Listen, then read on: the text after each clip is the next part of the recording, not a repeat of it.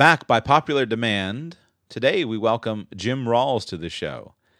He is the founder and editor of survivalblog.com, which is the largest and most popular survivalism-focused blog on the internet. He's been running that for many years. He came on the show previously and discussed survivalism as an economic plan. Today we talk about moving as an economic plan and how you can improve your life and your lifestyle and lower your cost by moving.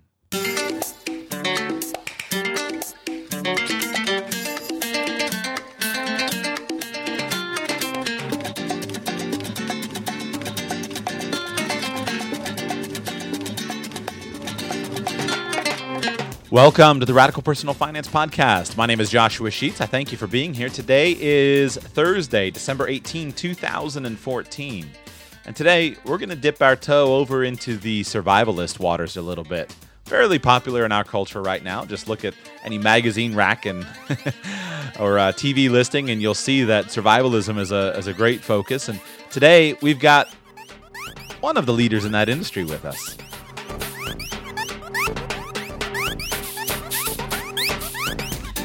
I thought it was really fun on the last show. I had a lot of feedback from many of you that really enjoyed the way of talking with Jim about economic planning through the lens of survivalism.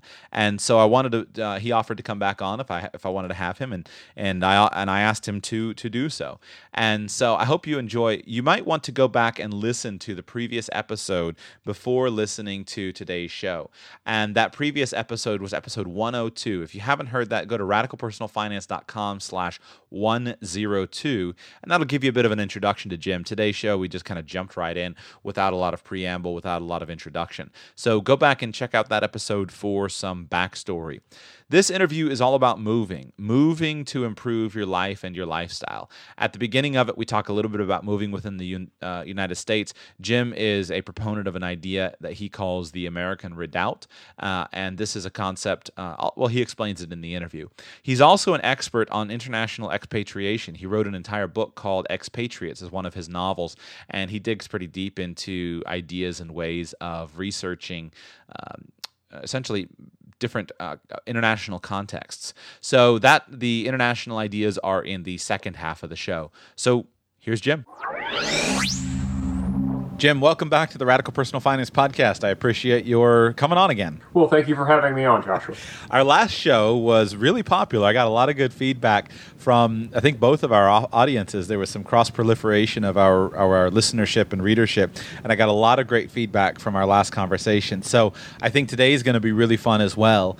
And I've brought you back to talk about the topic of strategic relocation. And I want to talk about this both from the U.S.-centric perspective, but also from the international perspective. And I think about this mostly from lifestyle, from tax cost, from those kinds of things. And I know you think about it from that perspective as well, and also from safety, potential future economic bulwark, where is the best place to be for the long term. But let's start with the U.S. focus, and then move international. So you've invented, I think, a concept called the American Redoubt. What is that concept all about, and why did you come up with it? Sure. The American Redoubt is a relocation concept that's geared toward Christians and Jews and Messianic Jews, encouraging people to relocate to an inland portion of the northwestern United States with the aim of consolidating what is already a very conservative area and making it even more conservative, essentially turning red states into a deeper shade of red. And I chose a particular region in part because of the existing demographics and in part because of climate and population density as the ideal area for this American Redoubt. And that includes Idaho, Montana, Wyoming, and then the eastern half of Oregon and the eastern half of Washington states. And I consider that pretty much the safest place to be in the event of any major societal disruption. because it's well isolated from any major population centers, and it's a fairly diverse economy, and it also is a hydroelectric power exporting region. So in the event of most situations that could drop the three American power grids, the American Redoubt area will probably be immune from power failures. Why did you not? So you mentioned there's almost two different things. You first talked about the people groups, and then also the what's the term? The resilience, I guess, of the region. But from that perspective, why not jump on to, for example, the Free State Project in New Hampshire? That's a political movement for freedom. Why not combine what you're interested in promoting with what some other people are already promoting? Well, I think that New Hampshire, unfortunately, in the long term, will not be viable either politically or economically and in terms of safety, just because of the general high population density of the entire region that New Hampshire sits in. It's just far too close to New York and its teeming masses to be truly safe in the event of societal disruption, whether it's economic collapse or whatever. I commend the Free State movement and also the Free State Wyoming Project as being very worthy goals, but I just don't consider the Free State New Hampshire project to be particularly viable. So one of the challenges, I think, so I'm a young man, and when I look at, okay, where am I going to set up my lifestyle and my family, one of my challenges with the survivalist line of reasoning is the certainty of an impending economic collapse.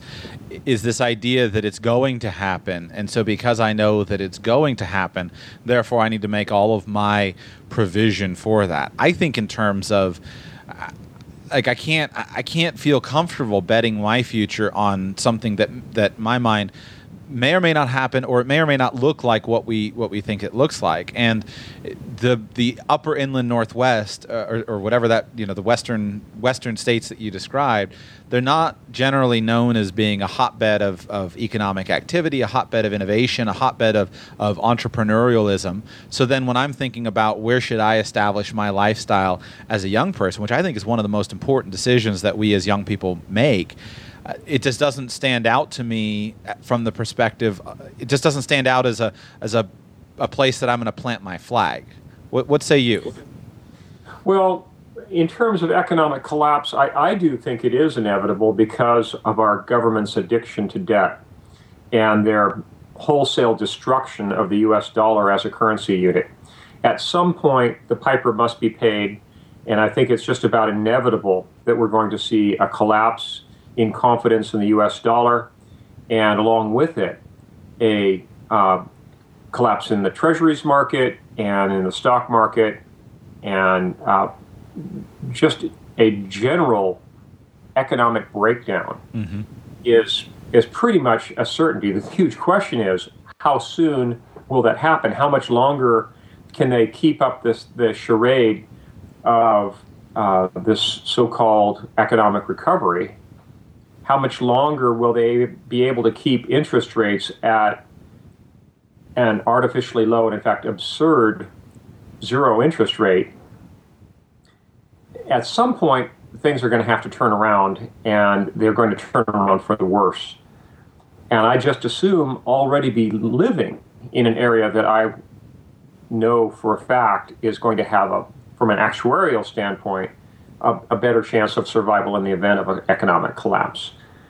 Now, in terms of lifestyle and economic vibrancy, yes, there are parts of the American Redoubt that are, I would consider it, economically pitiful because of mainly the decline of the timber industry in the past 20 years. A lot of the sawmills have shut down. The federal government is no longer issuing timber cutting permits in a lot of the national forests, and it's pretty well destroyed the economies of some of those towns. But there are some definite bright spots, mainly in the college towns in those states, and also in the Bakken region of eastern Montana. Now that's eastern Montana and the adjoining portion of North Dakota are in a tremendous economic boom right now. That in that Bakken region where they're extracting oil shale, it is very difficult to find a house to buy or an apartment to rent. A lot of people are living in fifth wheel trailers simply because they can't build houses fast enough to house the workers for the oil fields. So there are definitely some economic bright spots in the American Redoubt. And granted, it's not for everyone. The climate is not South Florida. I would say not. But it does have a lot of things going for it. And I genuinely enjoy the lifestyle here. I live on a remote ranch that's a 25-mile drive from the nearest small town. And it's an hour and a half drive to the nearest decent shopping. But we're surrounded by national forest. We have, a wonderful lifestyle here. We're largely self-sufficient. We raise cattle and lots of other livestock, including a lot of small livestock. We have a huge garden. Again, we're surrounded by national forest. We have a river running through the back end of our property that's just full of trout, and we love it here. It's a lifestyle that I would never trade in. We love homeschooling our kids. We love really knowing our neighbors. Even though we live in a lightly populated area, we literally know all of our neighbors within a 5-mile radius by name. Most people, right. who live in the suburbs can't say that. So I think that it's important that people seriously consider relocating, and they have to make a relocation choice, however, that matches their own life, their own lifestyle, their religious background, their stage of life. If someone is elderly or has a chronic health condition, their choice of locales may be quite a bit different than mine, for example. They may need to be near a major medical center, and that's going to make their relocation choice substantially different. Yeah. One of my motivations, previously I was running a financial planning firm, and with the financial planning firm, it was largely local. And I had been working hard to transition that into a virtual business, in the sense of I tried to work with many of my clients over with virtual meetings instead of in person, to give myself the options of traveling or moving if I ever choose to.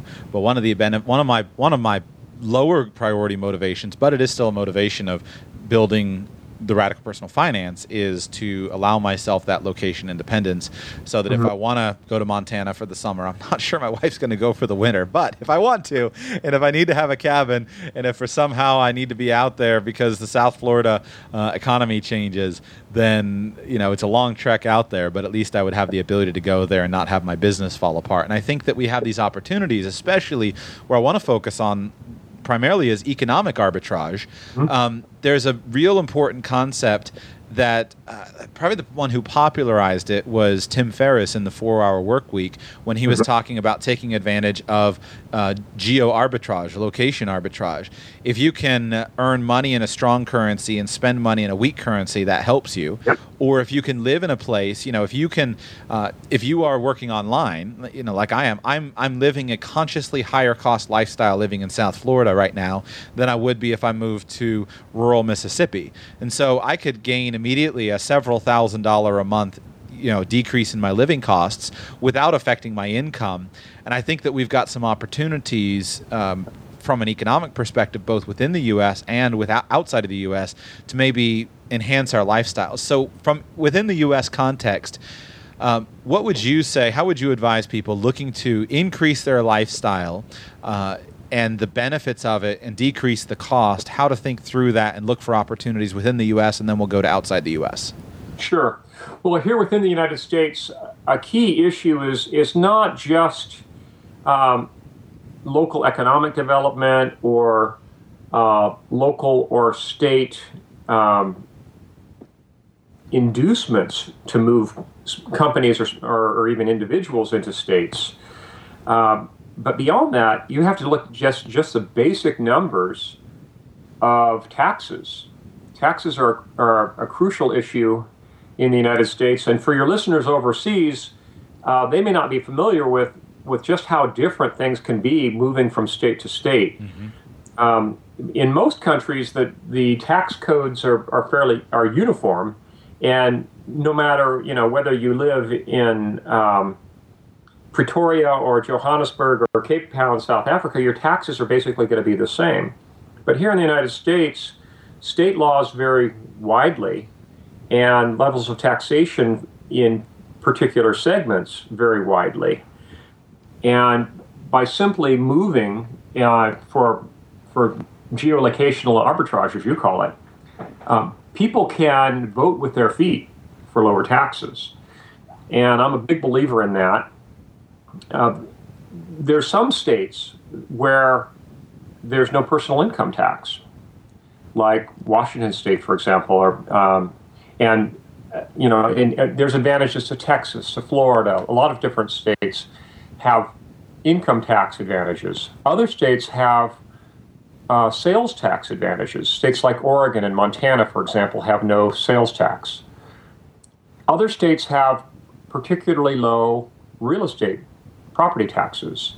And for someone who wants to have a lot of land, that might be the key consideration rather than income taxes. Because if someone is structuring their life where they want to be a cattle rancher, and they can basically fine-tune their income each year based on how many cattle they sell, but the key factor for them might be property taxes. Mm-hmm. They want to have a low property tax rate. So I would recommend that people do a lot of research and look into car registration, property taxes, homeschooling laws, home birth laws, the cost of doing business for a company. Of course, personal income taxes has got to be right near the top of the list for most people. But look at all those different taxes, all those different factors. Even things like fuel taxes are getting to be a big issue, and in fact, it's something that's just been highlighted by the plummeting fuel prices right now, because there's basically an oil price war going on as we speak. The price of fuel is not going to come down substantially in states like California, mm-hmm. where they have these huge taxes on gasoline and diesel. They can't come down because every time the price of fuel drops, these states raise their state fuel taxes.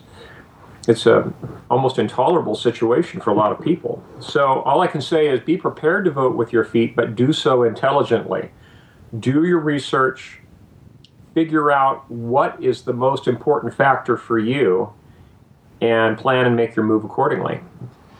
I'll give you two pieces of data. I mentioned these on recent shows, but I think you'll like them, and also that'll benefit the audience as well. There was a neat example. Tony Robbins just released a book on money, and I reviewed it in detail on the show a couple weeks ago. But one anecdote that he had in there is that when a few years ago, California increased its state income tax, and they increased it retroactively and made it retroactively applicable. So even some of the planning ideas couldn't be done because they made it go back. Tony Robbins finally, after being a lifelong Southern California resident and a fairly liberal progressive guy, finally said that enough is enough. So he went on this, and he tells the story in his book of how he went on this massive national hunt of looking at all of these properties. Well, he wound up in Palm Beach, and he found the only brand new home that was available on Palm Beach at the time, 200 feet of oceanfront, intracoastal front access, which is basically the primo part of Palm Beach where you've got water on both sides. And he said the best thing about it is he's paying for the cost of his new Palm Beach mansion, with the tax savings alone in 6 years. Wow. And isn't that amazing? Yeah. And I don't think his story is unique. A lot of people are finding some really big benefits in relocating. But again, you have to do so intelligently. And you also have to plan ahead in terms of what your life is not going to be like, not just next year, but in the next couple of decades. The stage of life that you'll be in, and what your requirements will be, and things like property subdivision laws may make a big difference for someone who has some wealth and plans to pass it on to their children. But if you move to a place where you can't subdivide a property smaller than 10 acres, then you may be very limited in terms of, if you want to have your own Kennebunkport or whatever, and have a family compound with contiguous parcels of land, you have to plan ahead in terms of picking a county and a state that has favorable subdivision laws. Right. Another anecdote on the tax thing that I thought was interesting is just last Friday on my show, I reviewed a Maryland resident physician who's just in residency, sent me a note, and he's earning $125,000 and taking home about $75,000 after tax. And I looked up the Pennsylvania income taxes, and they're about 5% marginal bracket. But what that meant for him, there's a great new website that I also discovered from Tony Robbins' book called SaveTaxesByMoving.com. And somebody has gone on there and just made a very simple scenario. I'm moving from this state to this state. My filing status is married, filing jointly. I'm 30 years old, and I earn this amount. And I put on there $125,000 income. This resident physician, after he's finished with his residency, could easily move to another state. And just moving from a state like Pennsylvania to Texas or to Florida or to Washington, where he could save that $5,000, and the other states, the other 3 or 4, he could save that $5,000. Theoretically, over the course of his career, if he just invested that $5,000 at a reasonable rate of return, he would have an extra $1 million of net worth at retirement age. And wow. Those taxes compound every year. That $5,000 invested at a reasonable rate of return, that's $1 million. And so your decision is not $5,000 because I'm living in Pennsylvania, New Jersey, or whatever. The decision is $5,000 compounded every year. New physician jobs in South Florida or Texas or Washington State or wherever at $125,000 a year, they're a dime a dozen. But the $5,000 of taxes, that makes him make a major difference in your lifestyle. In the long term, it does, yes. And I think people need to have a broad horizon in all of their investment planning. They need to think not just in terms of the next year, the next decade, but multi-generationally. And if you look at family empires, they've always had that perspective, that long-term view. And of course, if you look at the basic doubling rule for investments, that it really is multi-generational when you come right down to it. Right. I want to move international with the time we have left, but before we do, I do just want to mention how in the United States, you're familiar, I'm sure, with the concept of the multiple flags theory on an international basis, and I think that can be applied both internationally and in the United States, and so there are some interesting arbitrage opportunities. Right. Yeah, I refer to that as the state line jumping game. Okay. And my favorite here in the American Redoubt is to take advantages of states, contiguous states, where you have one state with no personal income tax and a contiguous state with no sales tax. That's the ideal situation. And for example, Washington State has no personal income tax and a very low corporate tax. And adjoining Oregon, just across the Columbia River, has no sales tax. Talk about a huge advantage. Right. And considering that sales taxes probably average out to 5 to 7% depending on the state, that's essentially 5% of everything that you're buying if you can buy it in a no sales tax state. And then if state taxes average 3 to 5% probably across the nation maybe, that's another saving. So there we just saved 8 or 9% of your income expenses. That can be a big deal. Right. You're probably familiar with the television series The Sopranos. And Tony Soprano is famous as having been quoted as talking about avoiding this and that entanglement with the law. But then talking about federal taxes, he was famous as saying, them you gotta pay. Well,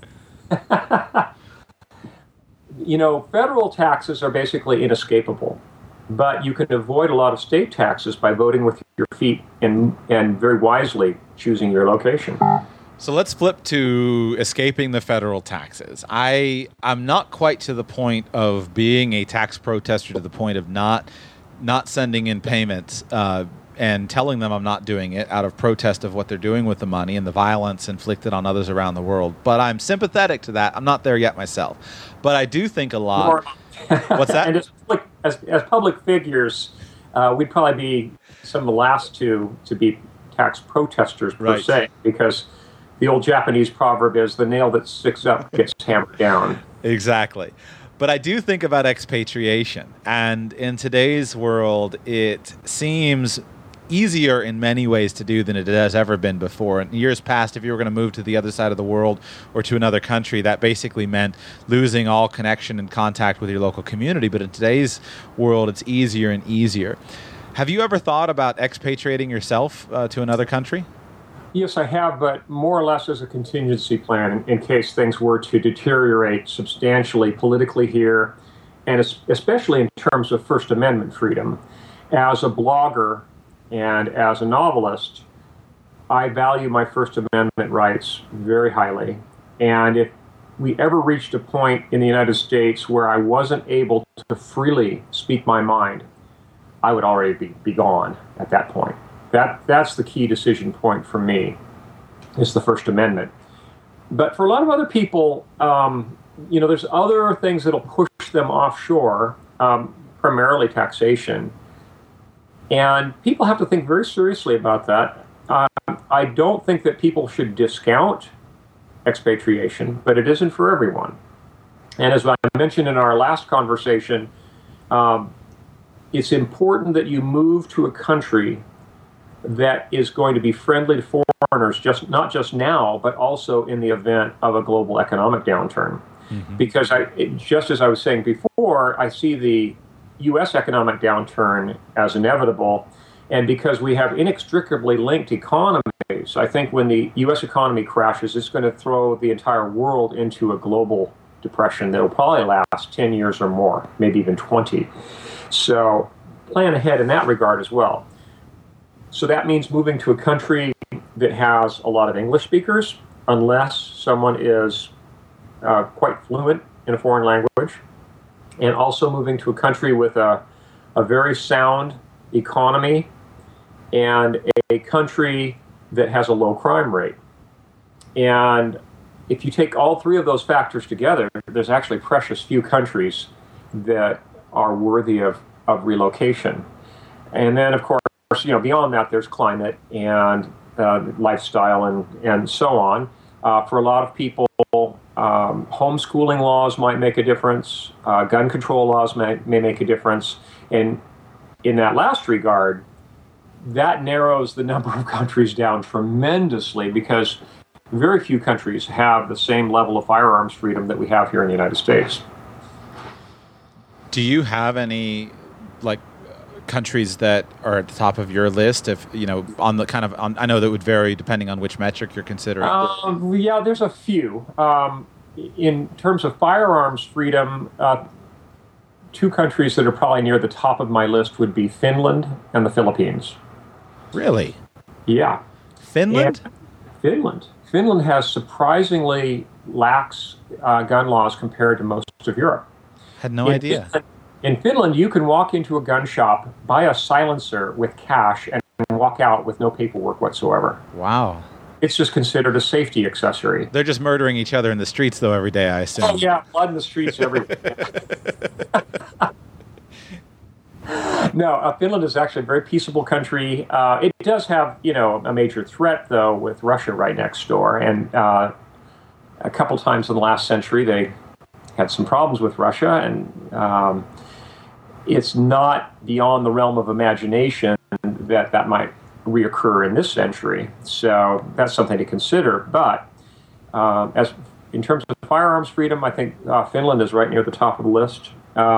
Switzerland is also quite gun-friendly, but unfortunately, they don't extend firearms freedom to resident aliens as well as Finland does. So in Switzerland is great. All your neighbors will be well armed, but you won't be able to until you have full Swiss citizenship, and that takes years. Interesting. What about on the other metrics, other countries, whether it's economic strength or crime or English speakers, those other metrics? But then, New Zealand is probably right near the top of the list in terms of economic freedom and low crime, and it is indeed, of course, English speaking. I think New Zealand definitely has some attributes, but unfortunately, it also has now a full heritage of socialism behind it, which is difficult to break from, and which has a long-term debt burden associated with it. So I'm not a great fan of New Zealand, and of course, New Zealand's gun laws are pitiful. So if you're looking for firearms freedom, New Zealand is not the place to go. But if you own a small business that can be relocated, I would look very seriously at New Zealand. Do they have favorable tax rates? They're moderate. It depends. I haven't researched the most recent changes in New Zealand law.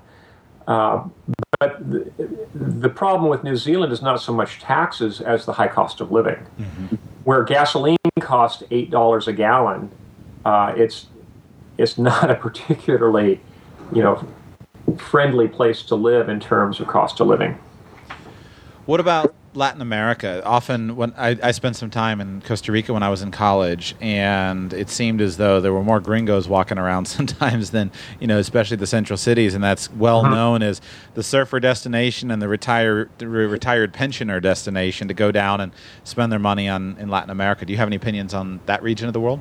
Yeah, in Central America, I do like Belize, I like Costa Rica, I like Panama. But the level of banking privacy in those countries has definitely dropped in recent years. I hate to use a overused slang expression, but they're going to narc on you just as well as an American banker will. Mm-hmm. There's not a lot of banking privacy left in any of those countries. In South America, there's some definite possibilities in Chile, Argentina, Paraguay, Uruguay. They're all worthy of a good look, but I would say that would be primarily for people who are excellent Spanish speakers, and preferably people who have close familial ties to someone already in the country. Essentially, the best way to expatriate to one of those countries is to marry into one of those countries. Right. Come with a built-in family if you can marry in, and I guess I enjoy spending time in Latin America, but if you want to get anything done, you need some connections. Exactly. Yeah, you need some really deep connections, both politically in the banking world and with the local policia. You need to really be on the inside track, and unless you marry into a family, it would take many years to develop those kind of relationships, and you'd still be known as the gringo. But if you marry into a family, at least not necessarily for you, but for your children, you'd be seen more or less as a local. Back to banking privacy. This is a research project. I haven't been able to get it done, but it's a subject of interest. And are you, as kind of some of the traditional private abilities to bank privately, as the U.S. government has eroded those laws, mm-hmm. If someone is interested and focused on banking privacy and the ability to do business international and to mind their own business, are there regions that are up and coming or that should be considered to serve that purpose for U.S. citizens? Well, I haven't done any really recent research, and unfortunately, banking law is very fluid. And there are international agreements made. Like, for example, we mentioned South America. In South America, they have a group of countries that's called the Mercosur countries. they keep changing their banking law so quickly, it's hard to keep track of it, and it applies to 5 or 6 different countries overnight. So there, I would claim ignorance and say that I'm not up to date on all the latest changes in banking laws, and someone really should get involved with a group like the Sovereign Society, for example, or get a subscription to International Living magazine.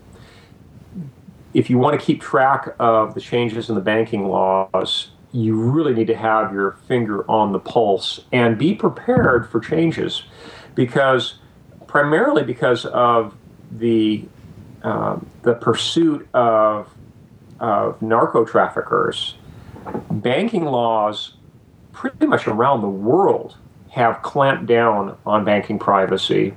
And even the long-term bastions of banking privacy, like Switzerland and Luxembourg, have now essentially rolled over and played dead. They're now fairly willingly handing over banking records to governments, and not just their own governments, to international taxing authorities.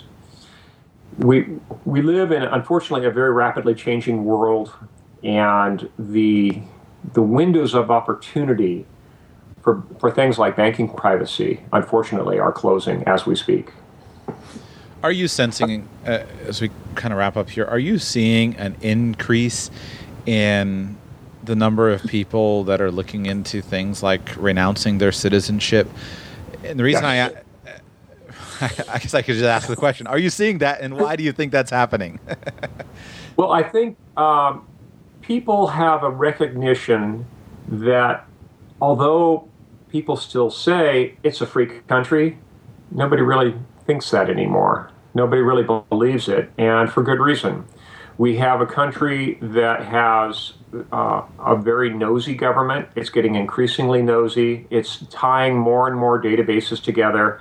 It's getting to the point where it scans your license plate when you're driving down the road. There's basically no more private travel left in the United States. Then we have the whole TSA debacle, where people are being forced to consent to a gross violation of their Fourth Amendment rights just for the so-called privilege to travel by air.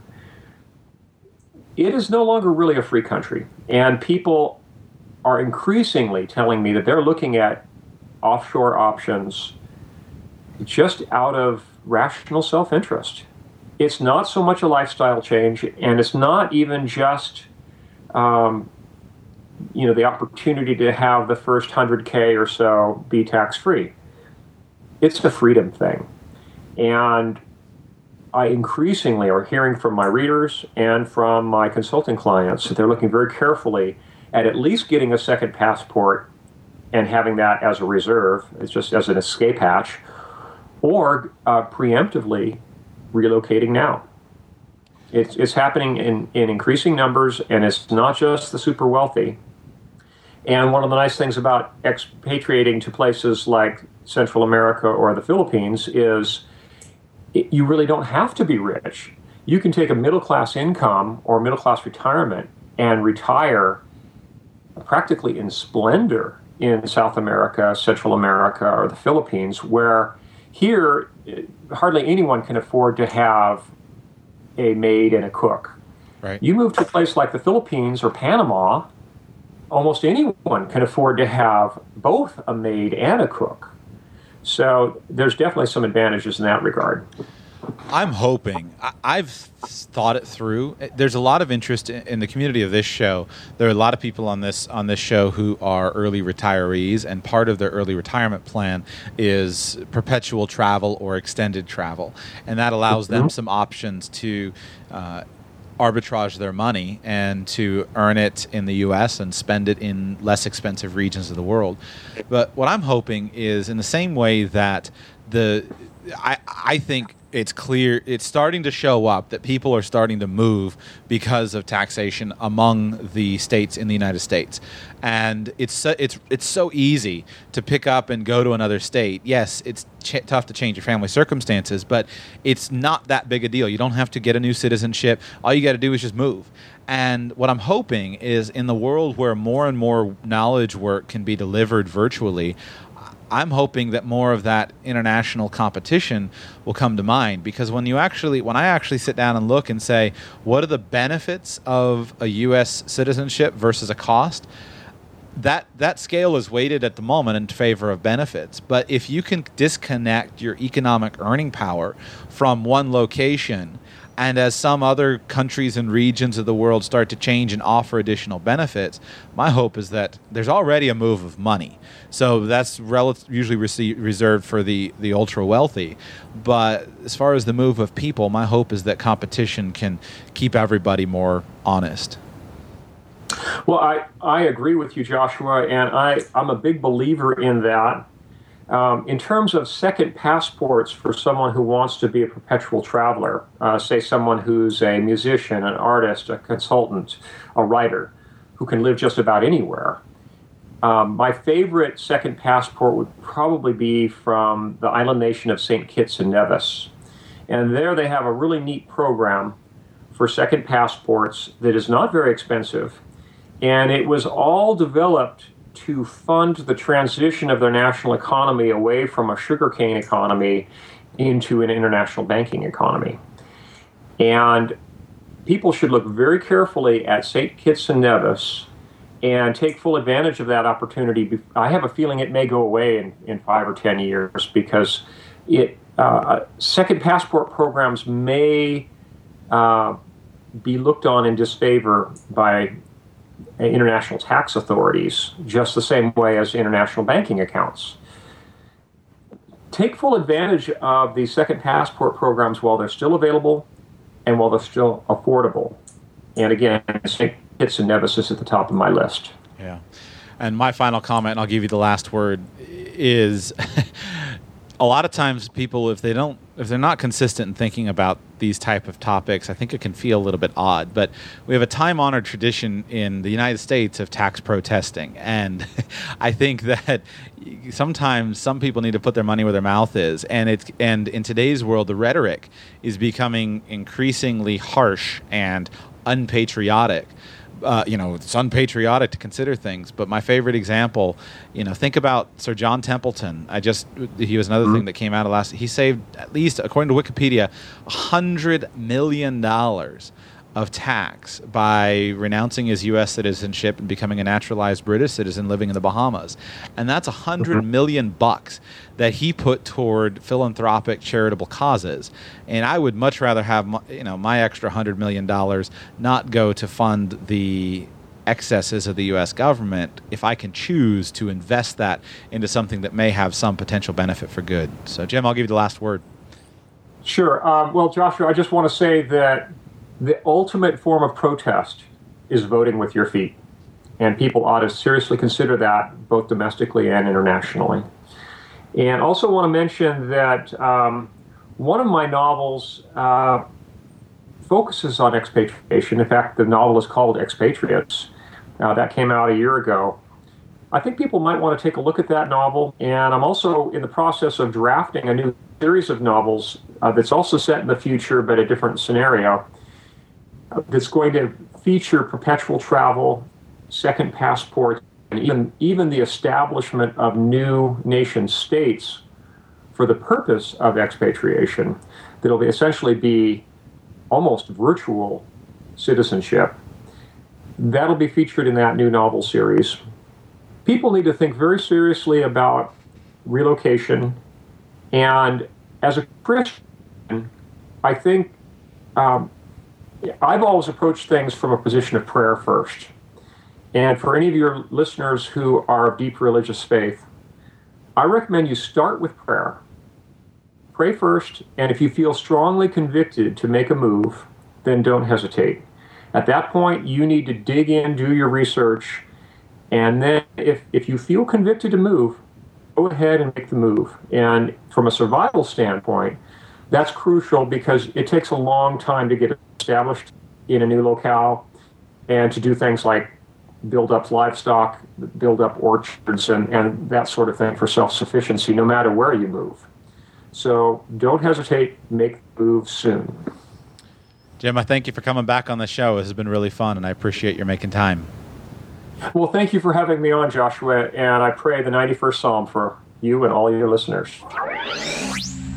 As we go today, I'd like to give you just a couple of additional ideas of how maybe you can take some of the ideas that Jim shared and apply them to your own life. I want to encourage you, look around yourself, where you live, to see if there are any very simple and easy ways of improving your lifestyle with geographic arbitrage.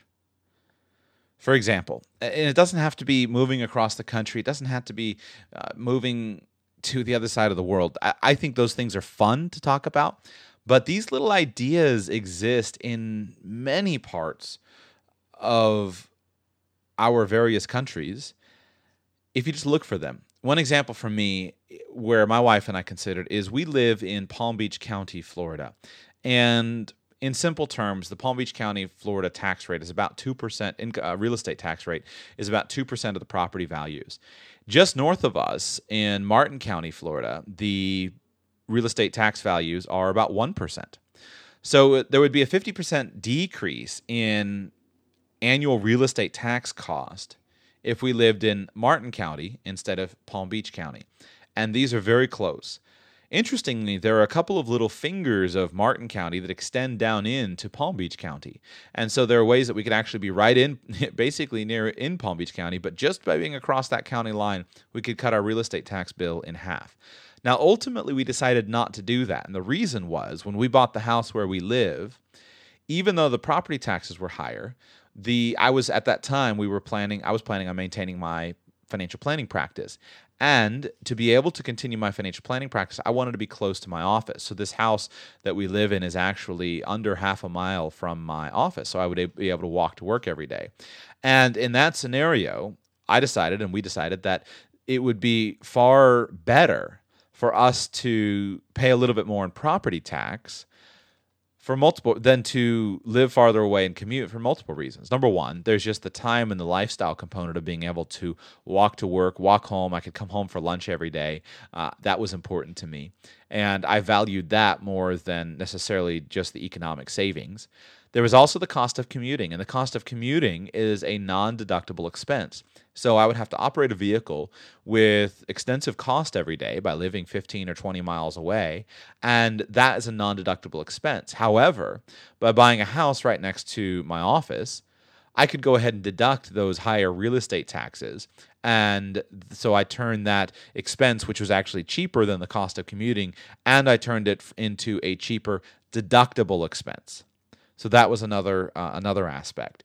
So look for yourself. Look to see if there's something like that right in your town. Is there a county right next door or a city that you can move into that has a lower tax bill? These things make a big difference over time. It's important to get to think in terms of compounding things. If you think always in terms of compounding money, you can see what a big difference savings will make in your life over time. If you only look at the cost today, many costs will seem fairly small. So $1,000 a year of extra property tax by choosing to live in one county versus another county, that seems like a fairly small number. But if you extend that out, so let's say, as an example, that you save that money instead of spending it. So we put $1,000 per year. Let's go $1,000 per year. And we put this into an investment account. Let's say we do it for 30 years. Let's use 10% interest, starting with nothing. At the end of 30 years, $1,000 per year savings can be $181,000. At the end of 40 years, that can be $486,000. At the end of 50 years, that can be $1.2 million. So a small and seemingly small decision, such as which county am I going to choose to set up my life in, if you were to buy a house at the age of 30, live in it till the age of 80, and then die and leave the money to your kids, if you just took that savings and set it aside, that could result in you leaving behind an extra $1.3 million for your kids. over the course of 50 years. That might be a very major impact. And that's one of those structural costs I like to talk about, where you're setting in place a cost that's not easy to change. Once you've set up your household, it's not easy to change. At this point in time, my wife and I, we don't have any plans to move, but frankly, we both like the house, and my wife loves it. So it was easier before buying the house to say, well, where do we want to live? Now it's not so easy because we like it here, and she really loves it. So it's not to say that we won't at some point in time consider moving, but a simple small decision like this could make a big difference for you. So look for one of those inefficiencies in your own life. Consider, if you're the kind of person who's running a large firm, at this moment, I don't have any reason or need to expatriate from the United States from the perspective of tax savings. But if you're running a large company, or you expect to be running a large company, think in advance about how to do that. And if you can get out from under the U.S. tax law, that may be advantageous to you. If you can set up your company in a way that's outside of the United States, that may be advantageous to you. So consider these ideas. You have to apply them to your personal situation, but consider them and see if they might be helpful for you. That's it for today's show. I thank you so much for listening. I really enjoyed this interview. Tomorrow I'll be doing Q&A, so a Friday Q&A show. I've got some really great questions lined up that should be really fun to talk through, so I'll be releasing that show tomorrow. Next week, I will be releasing some interviews while I am away. I've got an interview with a permaculture designer named Ben Falk, and we're going to talk about how to essentially organize and design your life from a comprehensive perspective. Also an interview with Dr. Vern Poitras. He is a professor, and he has done something very interesting with his two boys about transitioning them from children to adults at the age of 12. I think you'll enjoy that. On Friday, I plan to release an interview with Jeff from the Sustainable Life blog about investing in sustainability instead of investing in my brain is going blank. Other asset classes and things like that. So I think you'll enjoy that. Also, then the following week, I have an interview with Eva from Teens Got Sense blog, and she's a really dynamite young lady. Paul Merriman will be on Tuesday, December 30th, and then Tim Stobbs, an early Canadian retiree, will be released on Friday, January 2. If you'd like to get in touch with me, email me, joshua@radicalpersonalfinance.com. Thank you guys so much for listening. I appreciate each and every one of you. Have a lovely day.